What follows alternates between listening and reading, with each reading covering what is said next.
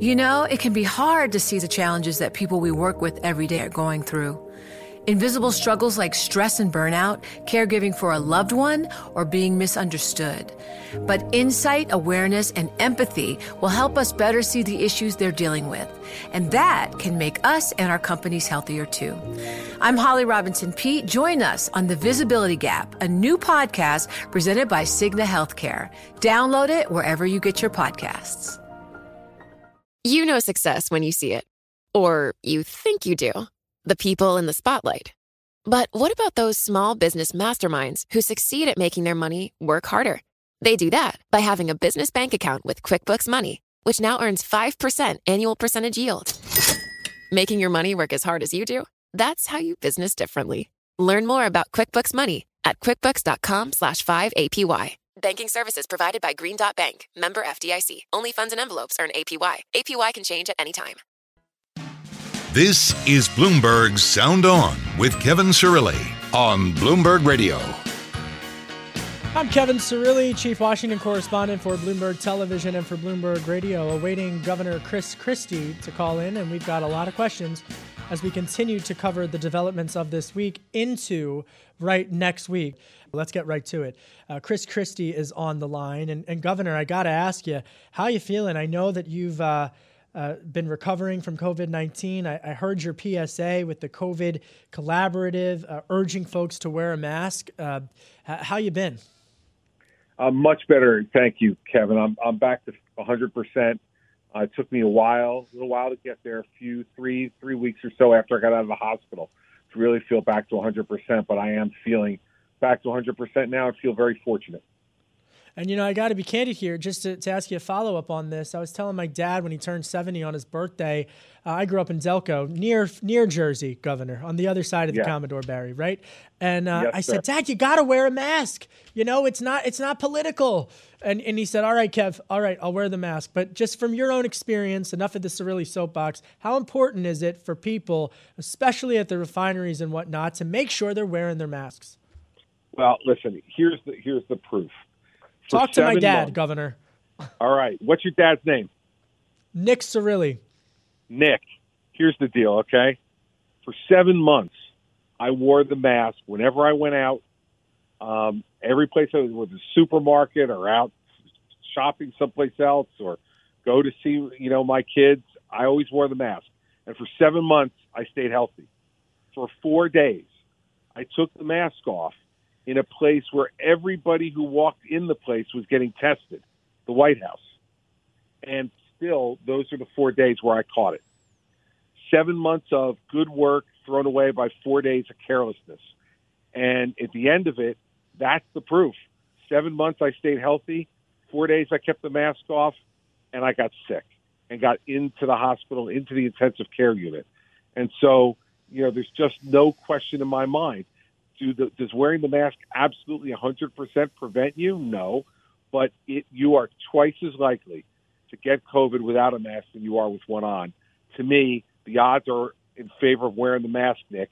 So put it on and don't drive your poor son crazy. I appreciate that, Governor. All right, let's talk about the events that have been happening here in Washington, D.C. this week. There's been a lot of talk through members of Congress, both parties, about whether or not the president should resign, whether or not the cabinet should invoke the 25th Amendment, whether or not there should be impeachment proceedings. What's the best course of action, Governor? So first off, I think that the president's conduct, quite frankly, in the last 8 weeks since the election has been beneath the office he holds, and much less than we should ever have to expect from a president. And this is coming from a guy who's been his friend for 20 years. And I'm not just saying this on the radio. I've said it to him directly. So let's start with that the president has conducted himself horribly in these last 8 weeks. There are less than 12 days left now of his presidency. They're not going to be able to impeach and remove him in time, get all that process done. And the exercise of the 25th Amendment will not get done because even if the vice president and half the cabinet signed to remove him, he still has a right to appeal that to Congress. That won't get done in the next 11 days.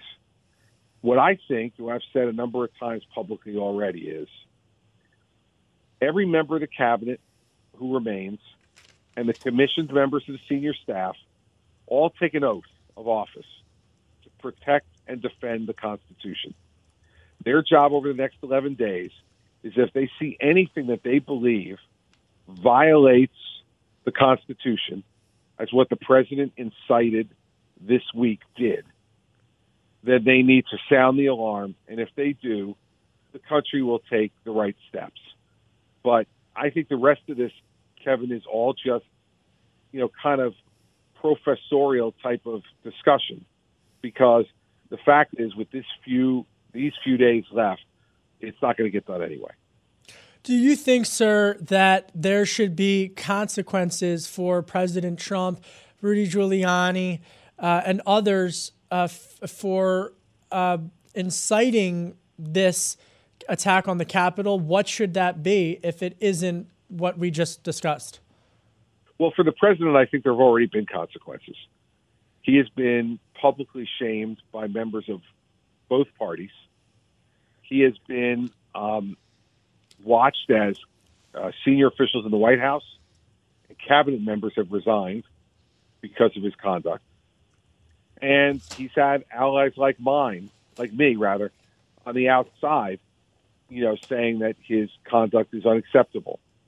Now, whether or not there are criminal or civil consequences for this, I have to tell you, I don't think we all know enough yet to know the answer to that question. But I am confident that appropriate authorities will be looking at that to make a determination. But in the end, the worst thing you can do to a public figure is to diminish their public standing. And his public standing, no question, has been diminished by his conduct of the last 8 weeks and by particularly his conduct on the morning of January 6th, the conduct by his son. I don't know who he thinks he is. I mean, to be saying we're going to go after people. I mean, Don Jr.'s big accomplishment is to be Don Jr., the son of Donald Trump. I don't think that entitles him to be going around and telling people they're going to be going after people. And so, we'll see what happens. But I don't think that we should be thinking that there's been no cost so far, because the diminishment in the president's standing across this country, I think, has been significant. Gov, I was actually in Texas covering when you announced that you were endorsing then candidate Donald Trump. I was embedded with the Trump campaign in Fort Worth, and you, along with millions of Americans, wanted to take a political gamble and shake up Washington and try to create some changes for the middle class in this country. As you try to put in perspective the events that have unfolded this week, is there room in the Republican Party for Trumpism moving forward? Well, let's make a distinction between the messenger and the message. The message of lower taxes, less regulation, standing up to China, conservative judges on the courts. Kevin, those are very popular issues in this country, and I think have a majority of support in this country. What did not have a majority support, and the reason I believe the president lost re-election, was because of his personal behavior. His behavior as president of the United States, most exemplified by the last 8 weeks, is what the folks across this country who voted for Donald Trump in large numbers 4 years ago but did not vote for him this time and supported President-elect Biden, that's what they were objecting to. And that's a very personal kind of loss for the president to have to sustain. But I do believe there's many things that he did, the Accords, the Abraham Accords in the Middle East, the drawing down of our troops around the world. All those things are things that are going to be part of his policy legacy. But unfortunately, because of his behavior, that behavior has obscured, to some extent, the policy legacy. But it's our job as Republicans to say, here are the good things that have happened and the good things we want to continue down the road in the same philosophy to advocate to try to improve the lot of the folks in this country, most particularly those folks who need our help the most, which is the middle-class taxpayer. Well, Gov, I want to bring it right back to the middle class because earlier today, President-elect Joe Biden delivered remarks about the type of economic relief package that he'd like to see happen in his first 100 days. And I'm thinking about people who have just finished this work week and are thinking, when is the relief coming? Whether it's structural changes to the economy, whether it's lowering taxes or whatever the solution. And, good faith policymakers in both parties can have that conversation. But I want to play for you this, sir, because we've got sound on it, and then get your reaction. Here's the president-elect speaking. The job report shows we need to provide more immediate relief for working families and businesses now. Not just to help them get on the other side of this painful crisis, but a larger purpose, to avoid a broader economic cost that exists out there that will happen due to long-term unemployment, hunger, homelessness, and business failings. Governor Christie, we've got, a $27 trillion debt. I talked to a lot of folks in your party who are concerned about that. They're trying to weigh what the most fiscally responsible path forward is for the country. What do you think? Well, listen, I think that, unfortunately, not just since the pandemic, but over the course of the last 4 years, we haven't paid much attention to the deficit and the result. I think that's been one of the failings of the Trump administration, that he did not pay attention to that, did not use some of his political capital to try to bring some of that spending under control. I understand during the pandemic why we would be doing that. It's an absolute national emergency. But I think we have to look at things a little bit differently now as we move forward. So I look at this in two different ways. I think the next 6 months, we have to look at ways to continue to try to effectively keep businesses open, keep people employed, and help to support people who still cannot get their lives back to normal because of the restrictions that are being placed on us because of the pandemic by government, and then just the common sense things that we can't do. But after the next 6 months, I think we have to have a hard conversation with the American people about what we need to do from here, because that kind of continuing escalating debt is unsustainable. The countdown has begun. This May, 1,000 global leaders will gather in Doha for the Qatar Economic Forum powered by Bloomberg, held in conjunction with our official partners, the Qatar Ministry of Commerce and Industry and Media City Qatar, and premier sponsor QNB. Join heads of state, influential ministers, and leading CEOs to make new connections and gain unique insights. Learn more at QatarEconomicForum.com. All right, I want to bring in the squad here to ask some questions, or not.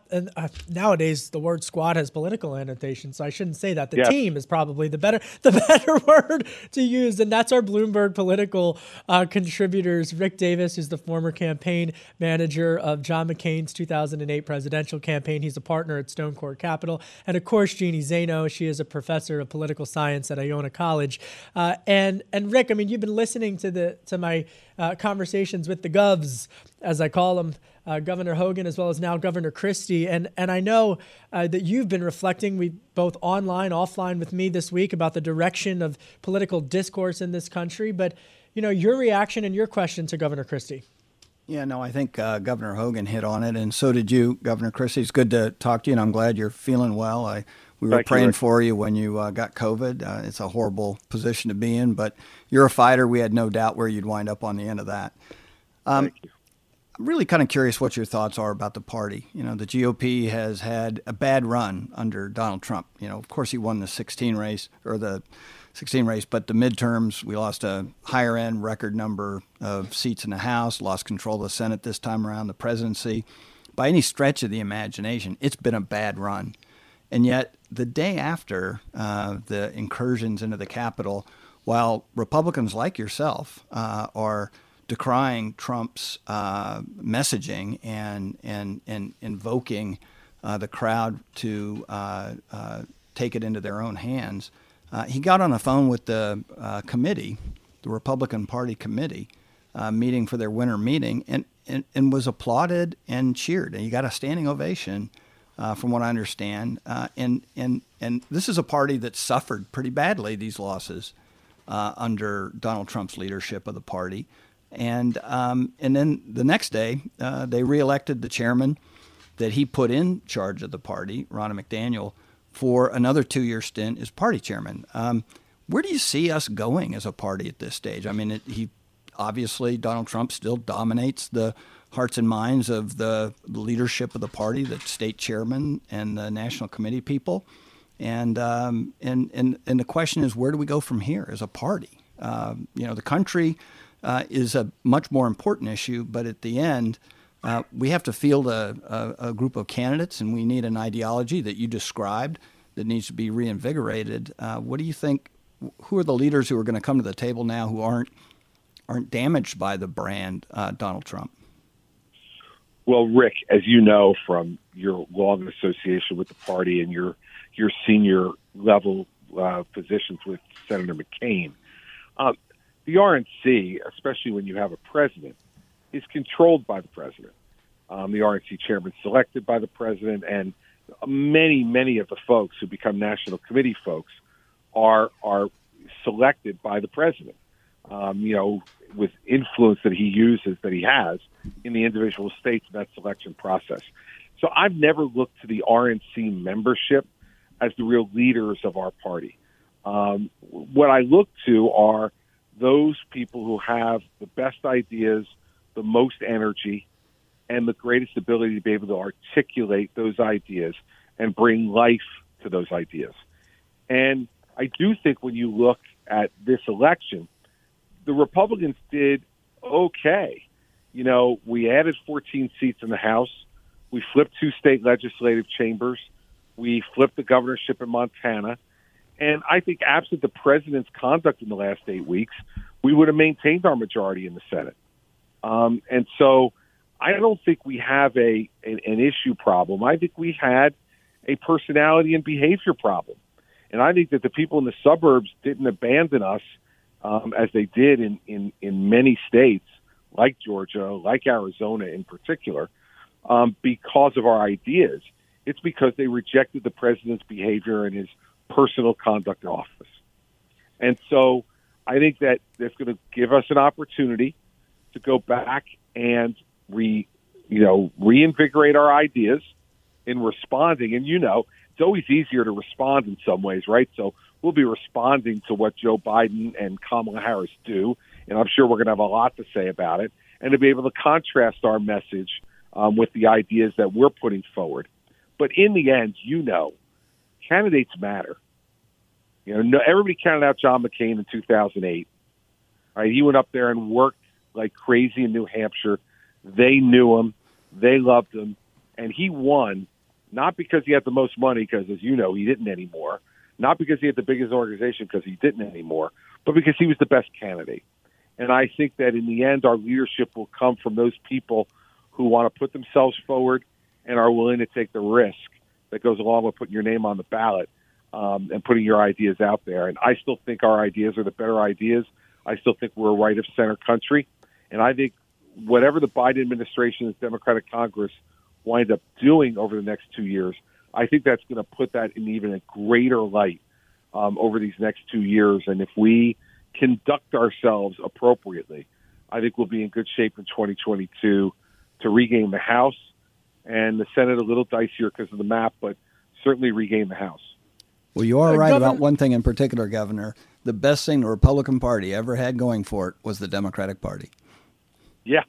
And, and guess what? I'm sure Democrats are sitting there right now saying the same thing about the Republican Party. Yep, they just benefited from that, right? Right? So after the events this week, it happens. And sometimes politics isn't about being ingenious. Sometimes it's just about not shooting yourself in the foot.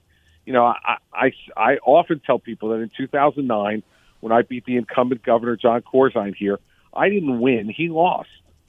And I just happened to be the reasonable alternative who was on the ballot. But they weren't voting for me. They were voting against him. And sometimes that's the way it happens in politics. And I think that's clearly what happened in Georgia. You will not convince me that a lot of the people who voted for Jon Ossoff and for Raphael Warnock, certainly not the people who made the difference in a 5-figure race in terms of the difference between the winner and the loser. are people who believe in their philosophy. They were voting against the president and voting against those people who they feel as if supported the president blindly.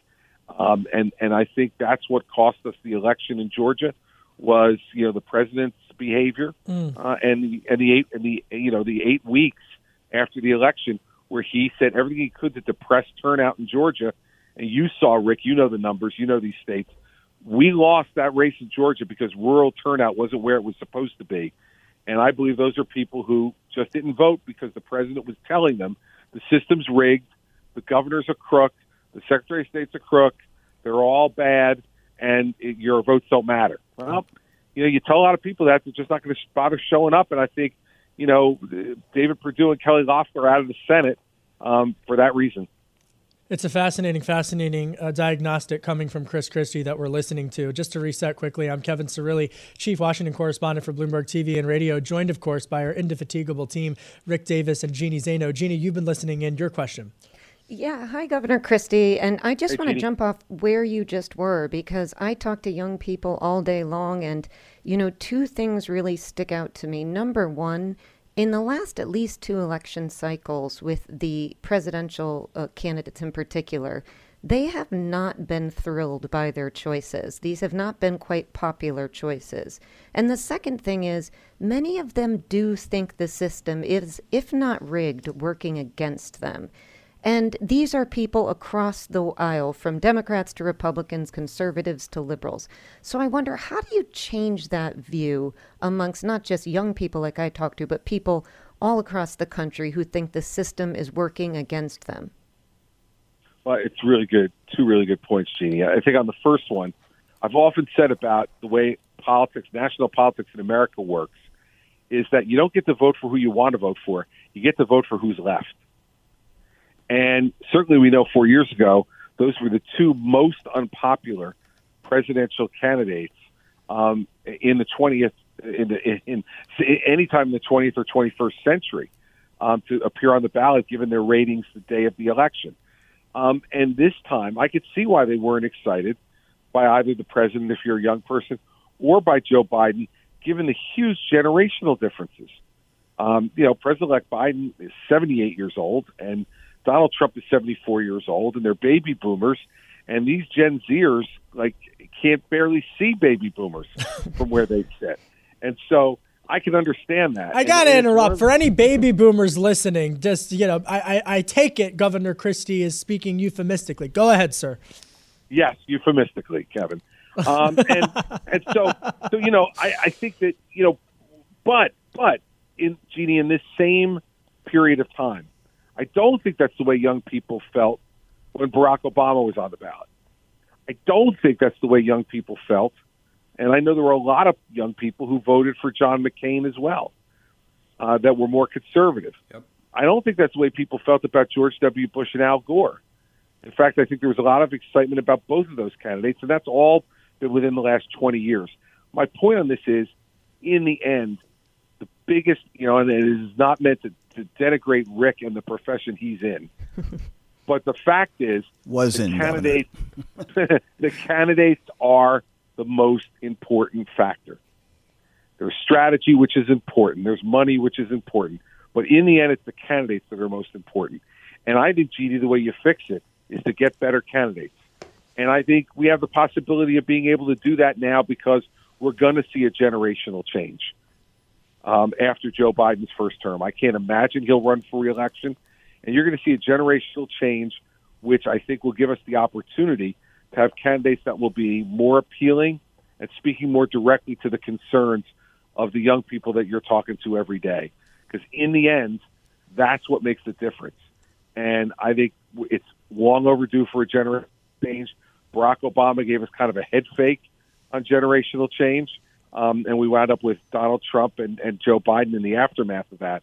But I really do think this will be the end for the baby boomers as national candidates. And this next generation will be looking to replace them. And I think we'll have much more to say to younger people that will be relevant and appeal to them.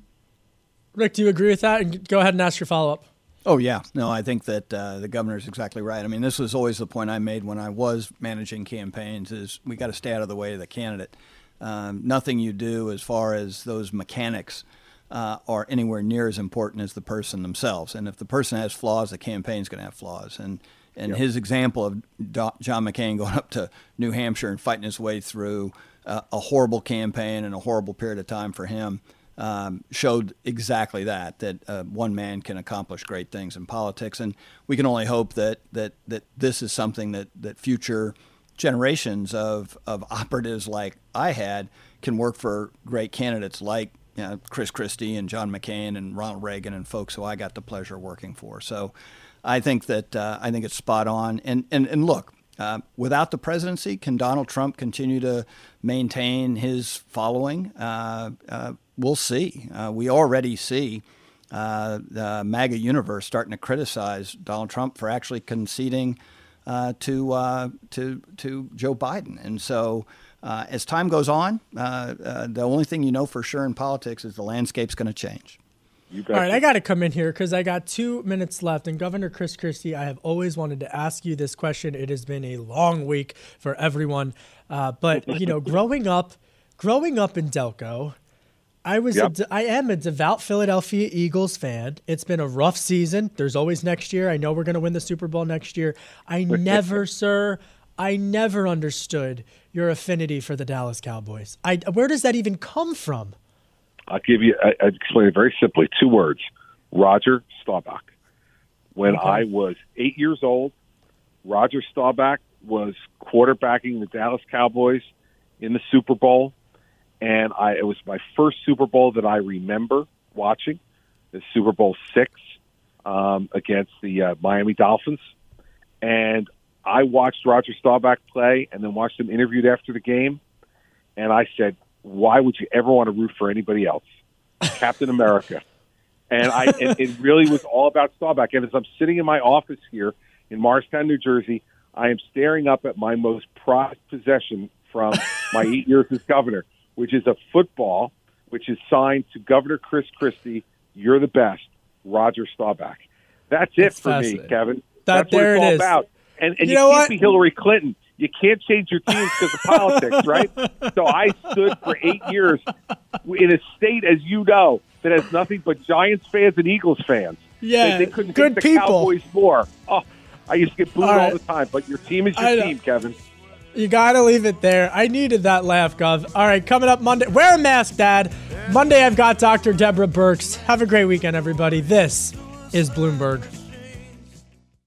The countdown has begun. This May, 1,000 global leaders will gather in Doha for the Qatar Economic Forum powered by Bloomberg, held in conjunction with our official partners, the Qatar Ministry of Commerce and Industry and Media City Qatar, and premier sponsor QNB. Join heads of state, influential ministers, and leading CEOs to make new connections and gain unique insights. Learn more at QatarEconomicForum.com.